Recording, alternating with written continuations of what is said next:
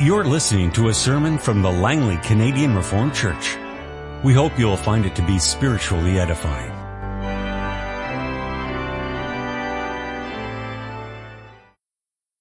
The scripture reading for this afternoon's sermon is taken from the first chapter of 2 Peter. Simon Peter, a servant and apostle of Jesus Christ, to those who through the righteousness of our God and Savior Jesus Christ have received a faith as precious as ours, grace and peace be yours in abundance through the knowledge of God and of Jesus our Lord. His divine power has given us everything we need for life and godliness through our knowledge of Him who called us by His own glory and goodness. Through these He has given us His very great and precious promises, so that through them you may participate in the divine nature and escape the corruption in the world caused by evil desires. For this very reason, make every effort to add to your faith goodness, and to goodness knowledge, and to knowledge self-control, and to self-control perseverance, and to perseverance godliness, and to godliness brotherly kindness, and to brotherly kindness love. For if you possess these qualities in increasing measure, they will keep you from being ineffective and unproductive in your knowledge of our Lord Jesus Christ. But if anyone does not have them, he is nearsighted and blind, and has forgotten that he has been cleansed from our past sins. Therefore, my brothers, be all the more eager to make your calling and election sure. For if you do these things, you will never fall, and you will receive a rich welcome into the eternal kingdom of our Lord and Savior Jesus Christ. So I will always remind you of these things, even though you know them and are firmly established in the truth you now have. I think it is right to refresh your memory as long as I live in the tent of this body, because I know that I will soon put it aside, as our Lord Jesus Christ has made clear to me. And I will make every effort to see that after my departure, you will always be able to remember these things. We did not follow cleverly invented stories when we told you about the power and coming of our Lord Jesus Christ, but we were eyewitnesses of His majesty. For He received honor and glory from God the Father when the voice came to Him from the majestic glory, saying, "This is my Son whom I love. With Him I am well pleased." We ourselves heard this voice that came from heaven when we were with Him on the sacred mountain.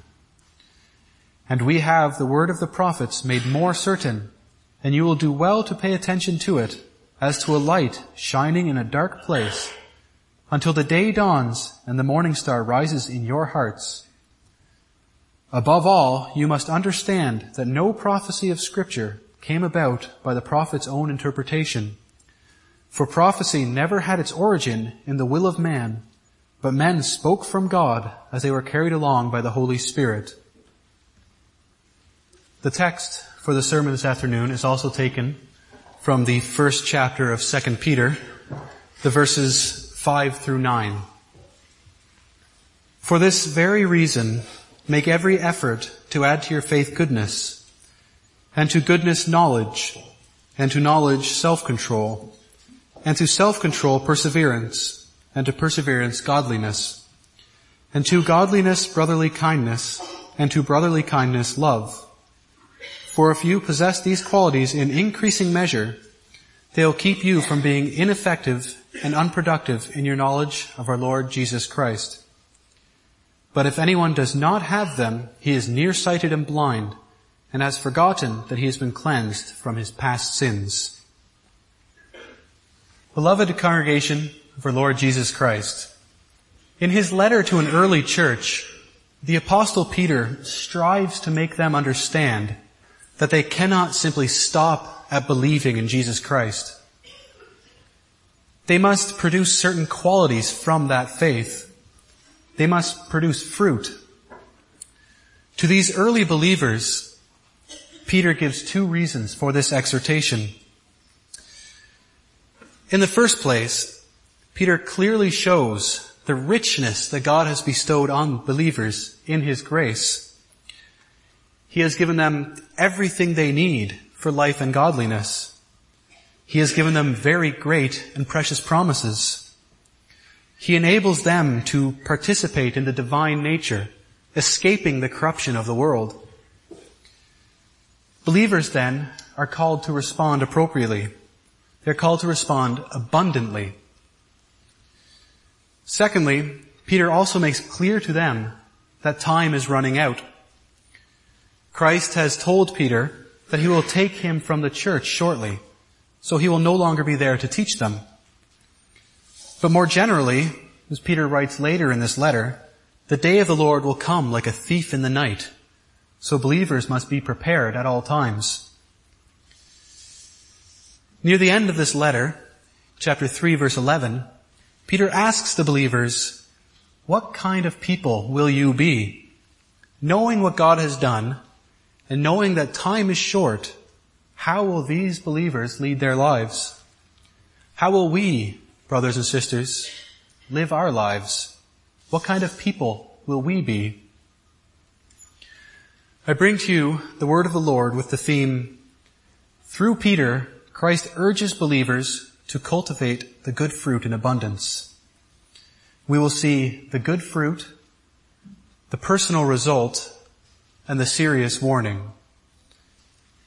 When we look at the text before us this afternoon, the very first words show the significance of what Peter is writing. He says, "For this very reason." What he writes in this text is the unavoidable conclusion of what he has just written to the believers.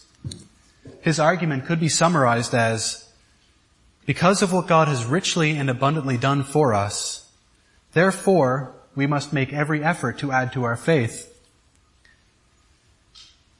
Before we see what he urges the believers to add to their faith, it is important to see how he expects believers to add these fruits. He tells the believers to make every effort. We are to apply all diligence and all haste. Peter is making clear that what is to be done is not a simple task, but something that must be worked at. We cannot expect that as we grow older, these things will become easier for us. On the contrary, we must strive every day of our lives to add these qualities to our faith, just like we must exercise regularly to stay healthy. Adding these fruits to faith is not like riding a bicycle, a skill that once you have mastered, you have a very hard time forgetting.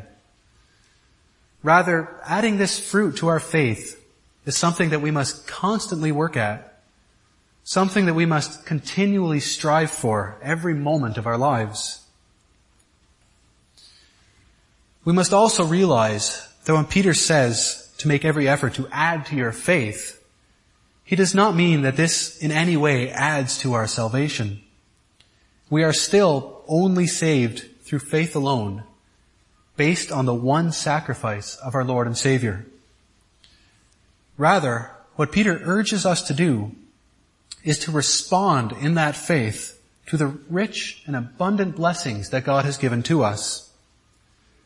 It is the thankful response of a saving faith rather than an addition to the faith which we have already been given. As Peter has made it very clear, such a response is made possible only through God himself. It is a gracious gift which he has bestowed upon us that we are now enabled to respond in faith in such a way. It is never something that we ourselves do. The language that Peter uses here shows how much fruit we are to produce. He uses words in this section that suggest great abundance, great richness. In verse 2, he greets the believers with the phrase, "Grace and peace be yours in abundance through the knowledge of God." In verse 3, he writes that God has given us everything we need for life and godliness. And in verse 4, he writes of God's very great and precious promises. In our text, he begins with the words, "For this very reason, make every effort." In verse 8, Peter states that believers should possess these qualities in increasing measure. It is not enough simply to add this fruit to your faith. We are to possess more and more of it to an abundance throughout our lives. But let us never forget what a gracious God we have, who not only commands us to add this fruit, but also enables us to fulfill this command. God has given us everything we need for life and godliness. But more than this, we also have a God who forgives us through Christ when we fall short of His expectations for us. This is one of His very great and precious promises on which we can depend. What then is this fruit that Peter is talking about? Peter writes in verse 5 that to our faith we are to add goodness. To the ancient Greeks, this word meant excellence in achievement. As an illustration, we can think of something that is common to both the Greeks and to us, the Olympic Games, for which Vancouver seems to be busily preparing itself. In these games, the athletes strive to be the best at whatever sport they're competing in. In the modern Winter Games, the speed skaters want to excel at speed skating, the downhill skiers in the slalom. They all want the gold medal to show that they are the best at what they do. Peter, however, does not use this word in such a broad sense. He narrows it down and means moral excellence. He exhorts the believers to lead lives of outstanding virtue.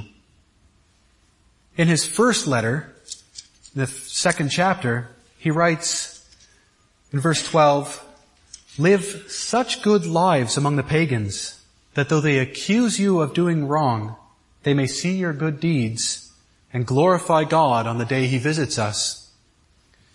This is the kind of goodness that is demanded of believers. It is easy to say this, but as we all know, it is not so easy to do. No matter how hard we work at leading righteous lives, we are painfully aware that we constantly fall short.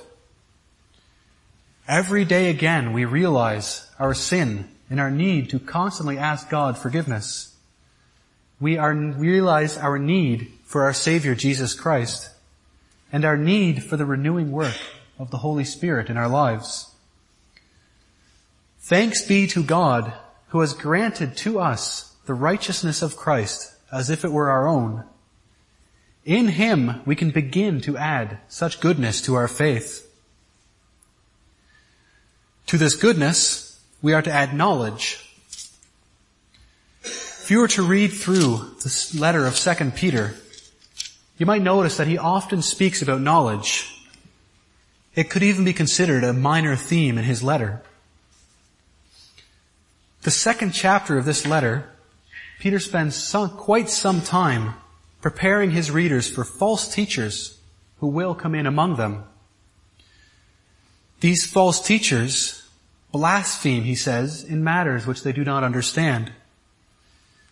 In chapter 3, he writes that scoffers will come, people who mock the fact that Christ will come again.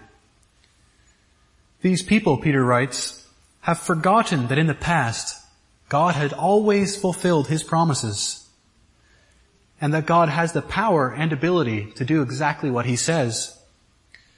They do not have true and proper knowledge, and this leads these false teachers, these scoffers, into wrong lifestyle. They follow their own evil desires, fulfilling the lusts of the flesh. False knowledge, Peter is saying, leads to wrong action. Believers, on the other hand, are to have true knowledge if they are to lead a life characterized by the fruit of faith. We must be fully aware of what God has done in the past and what He has promised and what He does now in our lives. We can know this because we have the testimony of God's apostles. his eyewitnesses. Unlike the false teachers, the apostles did not bring cleverly invented stories, but simply taught the word, the truth of Christ. From this knowledge, we are enabled to produce the fruit of our faith in Christ. To knowledge, Peter writes, believers are to add self-control. This is the ability to be the master of your thoughts, your desires, your actions, your impulses, all things that we possess. Contrary to what the culture around wants us to think, in Christ we are able to become masters of these things and not slaves to our own desires. We are not at the mercy of whatever impulses pop into our minds, doomed to either repress them or fulfill them. Through the Holy Spirit, we have the option and ability to control these desires. There are many illustrations which could be used here. We could speak of impatience, frustration, lust, many other things which we experience throughout our lives. But the illustration of anger is probably the most widely experienced issue of self-control. We all have moments when we get frustrated and lash out of anger. Parents get frustrated when dealing with teenagers, and teenagers get frustrated when dealing with their parents. Young children become angry when things do not go their way. Or we can even think of how often or how many of us have gotten angry at things like our computer, even when we know that it's not their fault. We cannot simply say that this is out of our control and just live with it. We are expected to try to change, since we have both been commanded to change and have been given the necessary resources to do just that. As Christians living in Christ with the Holy Spirit working in our hearts, we can change and are expected to. Through his apostle Peter, Christ exhorts his followers to cultivate self-control in their lives. We cannot just ignore our responsibility in this matter and simply lash out of anger whenever we feel the need. There is such a thing as righteous anger, but most of what we feel is not this. Most of our anger is sin. In a situation of frustration, it is easy to become angry. It is hard to be self-controlled. Even with the regenerating work of the Holy Spirit, we often fall. We often become angry when we shouldn't. But when we do fall, we know that God will forgive us if we ask. And if we continue to try to control our anger, to act in a loving, controlled, and godly way. To self-control, Peter adds that we are to add perseverance. We are called to be able to stand firm in the midst of trials. Peter does not sugarcoat the life of faith. He is no health and wealth preacher telling us that God is going to bless us beyond our imaginations if only we let him. No, Peter lets the believers know that we can expect hardships and troubles in our lives. From persecution for the faith to simple personal setbacks, believers are expected to stand firm. If we stick with the example of anger, we can see how this works out in our everyday lives. We strive to be self-controlled. We strive to control our anger, but we fail. And fail we will.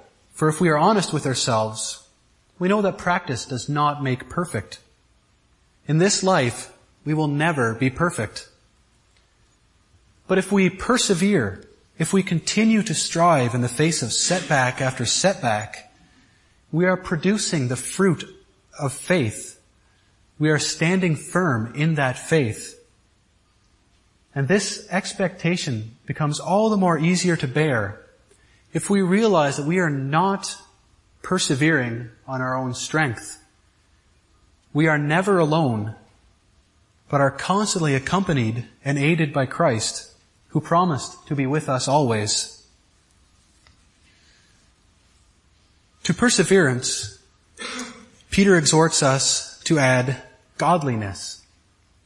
Now, it is odd to see godliness listed here, for is not the rest of this list a part of godliness?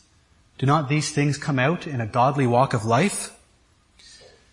While godliness does refer to how we live before God and those surrounding us, leading a life that is worthy of God's name, it also refers to an attitude that we can have, a way of thinking. It refers to an attitude of respect and honor towards God. And out of this attitude we act.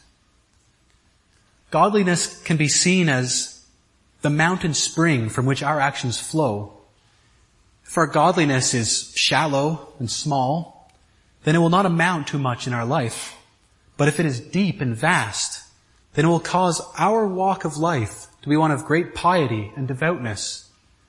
We will have a flood of godly behavior in our life, not from our own power or initiative, but arising from the gracious gift of God, who has given us everything we need for life and godliness. To godliness is added brotherly kindness or brotherly love. Just as godliness is an attitude of respect and honor toward God, brotherly kindness is an attitude of respect and love towards those in the family of faith. This is the kind of attitude that desires the best for our brothers and sisters, stirring us to use our gifts for their benefit. We are able to love those who we might not otherwise want to. We can love the unlovable. Just as Jesus spent his time among the sinners, the sick, the outcasts, even going so far as to touch and heal lepers, we can do the same in our lives. We can act out of love and humility toward those who would otherwise be overlooked or shunned. To this attitude of brotherly kindness is added love.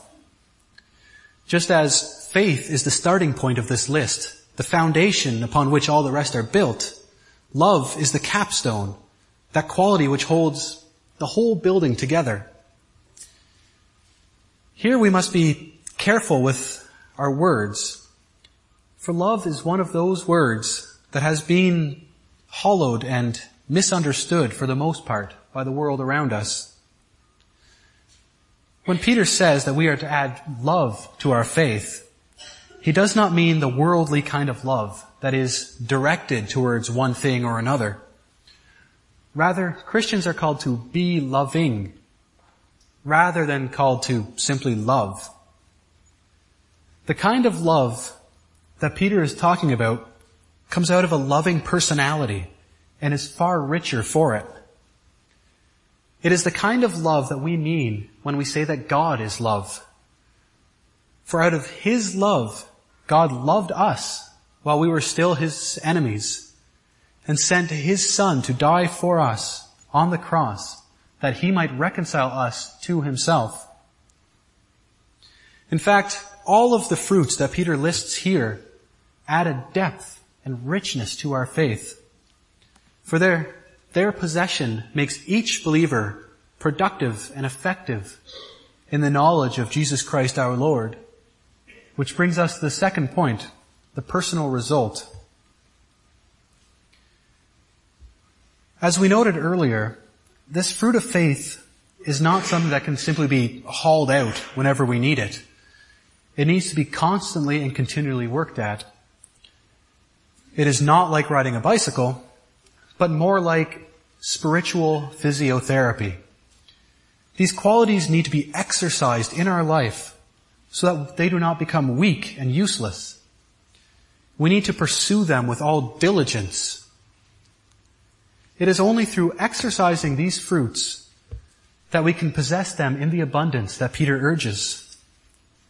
It is only in pursuing these qualities and cultivating this fruit of faith in our lives that we are kept from being ineffective and unproductive in our knowledge of our Lord and Savior, Jesus Christ. That this is the intended result of cultivating this fruit is made clear by the emphasis that Peter puts here. He phrases it in negative terms. He says in verse 8, "If you possess these qualities in increasing measure, they will keep you from being ineffective and unproductive in your knowledge of our Lord Jesus Christ." Rather than simply saying, if you have these fruits, you will be productive and effective. The missing piece of this statement, as Peter has it, is the assumption that we are to be this way.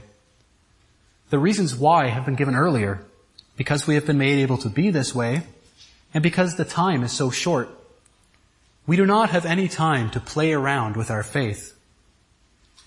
It is imperative, Peter says, in these last days to be productive and effective with the gifts we have been granted. This is not a general productivity. Here, it is not a case of being blessed in whatever you put your hands to. Rather, this fruit makes us productive and effective in our knowledge of our Lord Jesus Christ. Similar to the way that this list began, flowing from its foundation in faith, the fruit leads to an intimate, personal knowledge of Christ. The word knowledge here is not simply a matter of the head, but a very personal, deep knowledge, which is stressed when Peter writes, "They will keep you from being ineffective and unproductive in your knowledge of our Lord Jesus Christ." It is a knowledge that Jesus Christ touches every aspect of our lives, and we need to live in Him if we are to live at all. This is the kind of knowledge that can say, my only comfort in life and death is that I belong to my faithful Savior, Jesus Christ. God has given us the beginnings of this knowledge, for faith is His gift to us. All who believe in Jesus know Him personally. By cultivating this fruit, we will grow in our knowledge of Jesus Christ, grow in our knowledge of Him as our Lord and Savior, our only comfort. The more we cultivate this fruit, the more we come to know Jesus in a very deep and personal way, because we come aware of our inability to produce this fruit on our own. The more we strive to produce this fruit, the more we realize that we rely on the gracious gifts of God. The more we entrust ourselves to Jesus Christ, and the more we desire the working of the Holy Spirit in our hearts. Cultivating this fruit opens our eyes to the incomparable riches that we have in Christ. It opens our eyes to what God has done in our lives, and it opens our eyes to His very great and precious promises. The more we strive, the more we attain, but this striving will never be completed in this life. To further emphasize the urgent point that he is making, Peter explicitly draws out what he means not to produce the fruits of faith, which brings us to the third point, the serious warning. Here we again see the imperative nature of Peter's urging believers to cultivate this fruit. He says in verse 9 that if a person does not have this fruit, they are nearsighted and blind. In the time in which we live, there are many opportunities and resources available to blind people. While they cannot live as if they never had this disability, they can lead effective and productive lives. In the world of the first century, this was very different. Blind people would not have had near the possibility that they do now. If they did not have a family to care for them, they would most likely have ended up as beggars, such as the blind people we meet in the Gospels. To be blind in the first century and the ones that followed would mean leading a life in which you could do very little and in which you would rely on the grace and kindness of others. Being nearsighted is not as bad as being blind. I do not know how many of you wear glasses or contact lenses, but it's obvious that I do. If I were to take my glasses off, everything that is further than 6 inches in front of my face becomes blurry. And the further away it is, the more blurry it becomes. With my glasses off, I can see very little. My world is considerably smaller than someone who has near perfect vision. This is the image that Peter is after here. Not only are these people blind to the truth of their own life, they are also so nearsighted that they cannot see anything but their immediate surroundings. They cannot know Jesus. They are doomed to lead a life of spiritual isolation. Not knowing our Savior is being blind and nearsighted. Blind to the fact that in and of ourselves we can do nothing. And nearsighted so that we do not see what God has already done for us. Christ urgently warns his people against becoming ineffective and unproductive. With all of the riches and abundance that God has blessed us with in his promises, through his Son and in his Holy Spirit, and with how little time yet remains, we cannot afford to be blind. We cannot afford to be nearsighted. We have to be effective and productive. We must take every opportunity to cultivate the fruit of faith, and in so doing, come closer and closer to our Lord and Savior, Jesus Christ. Let us every day ask ourselves Peter's question. With all that God has done for us, brothers and sisters, promised to us, and enabled in us, knowing how short the days are, what kind of people will we be? What kind of person will I be? Will I become blind and nearsighted, forgetting the grace and promises of God? Or will I cultivate the fruit of faith planted in me to gain a greater and more intimate knowledge of my Lord Jesus Christ and my utter dependence on him? Amen. This has been a sermon from the Langley Canadian Reformed Church.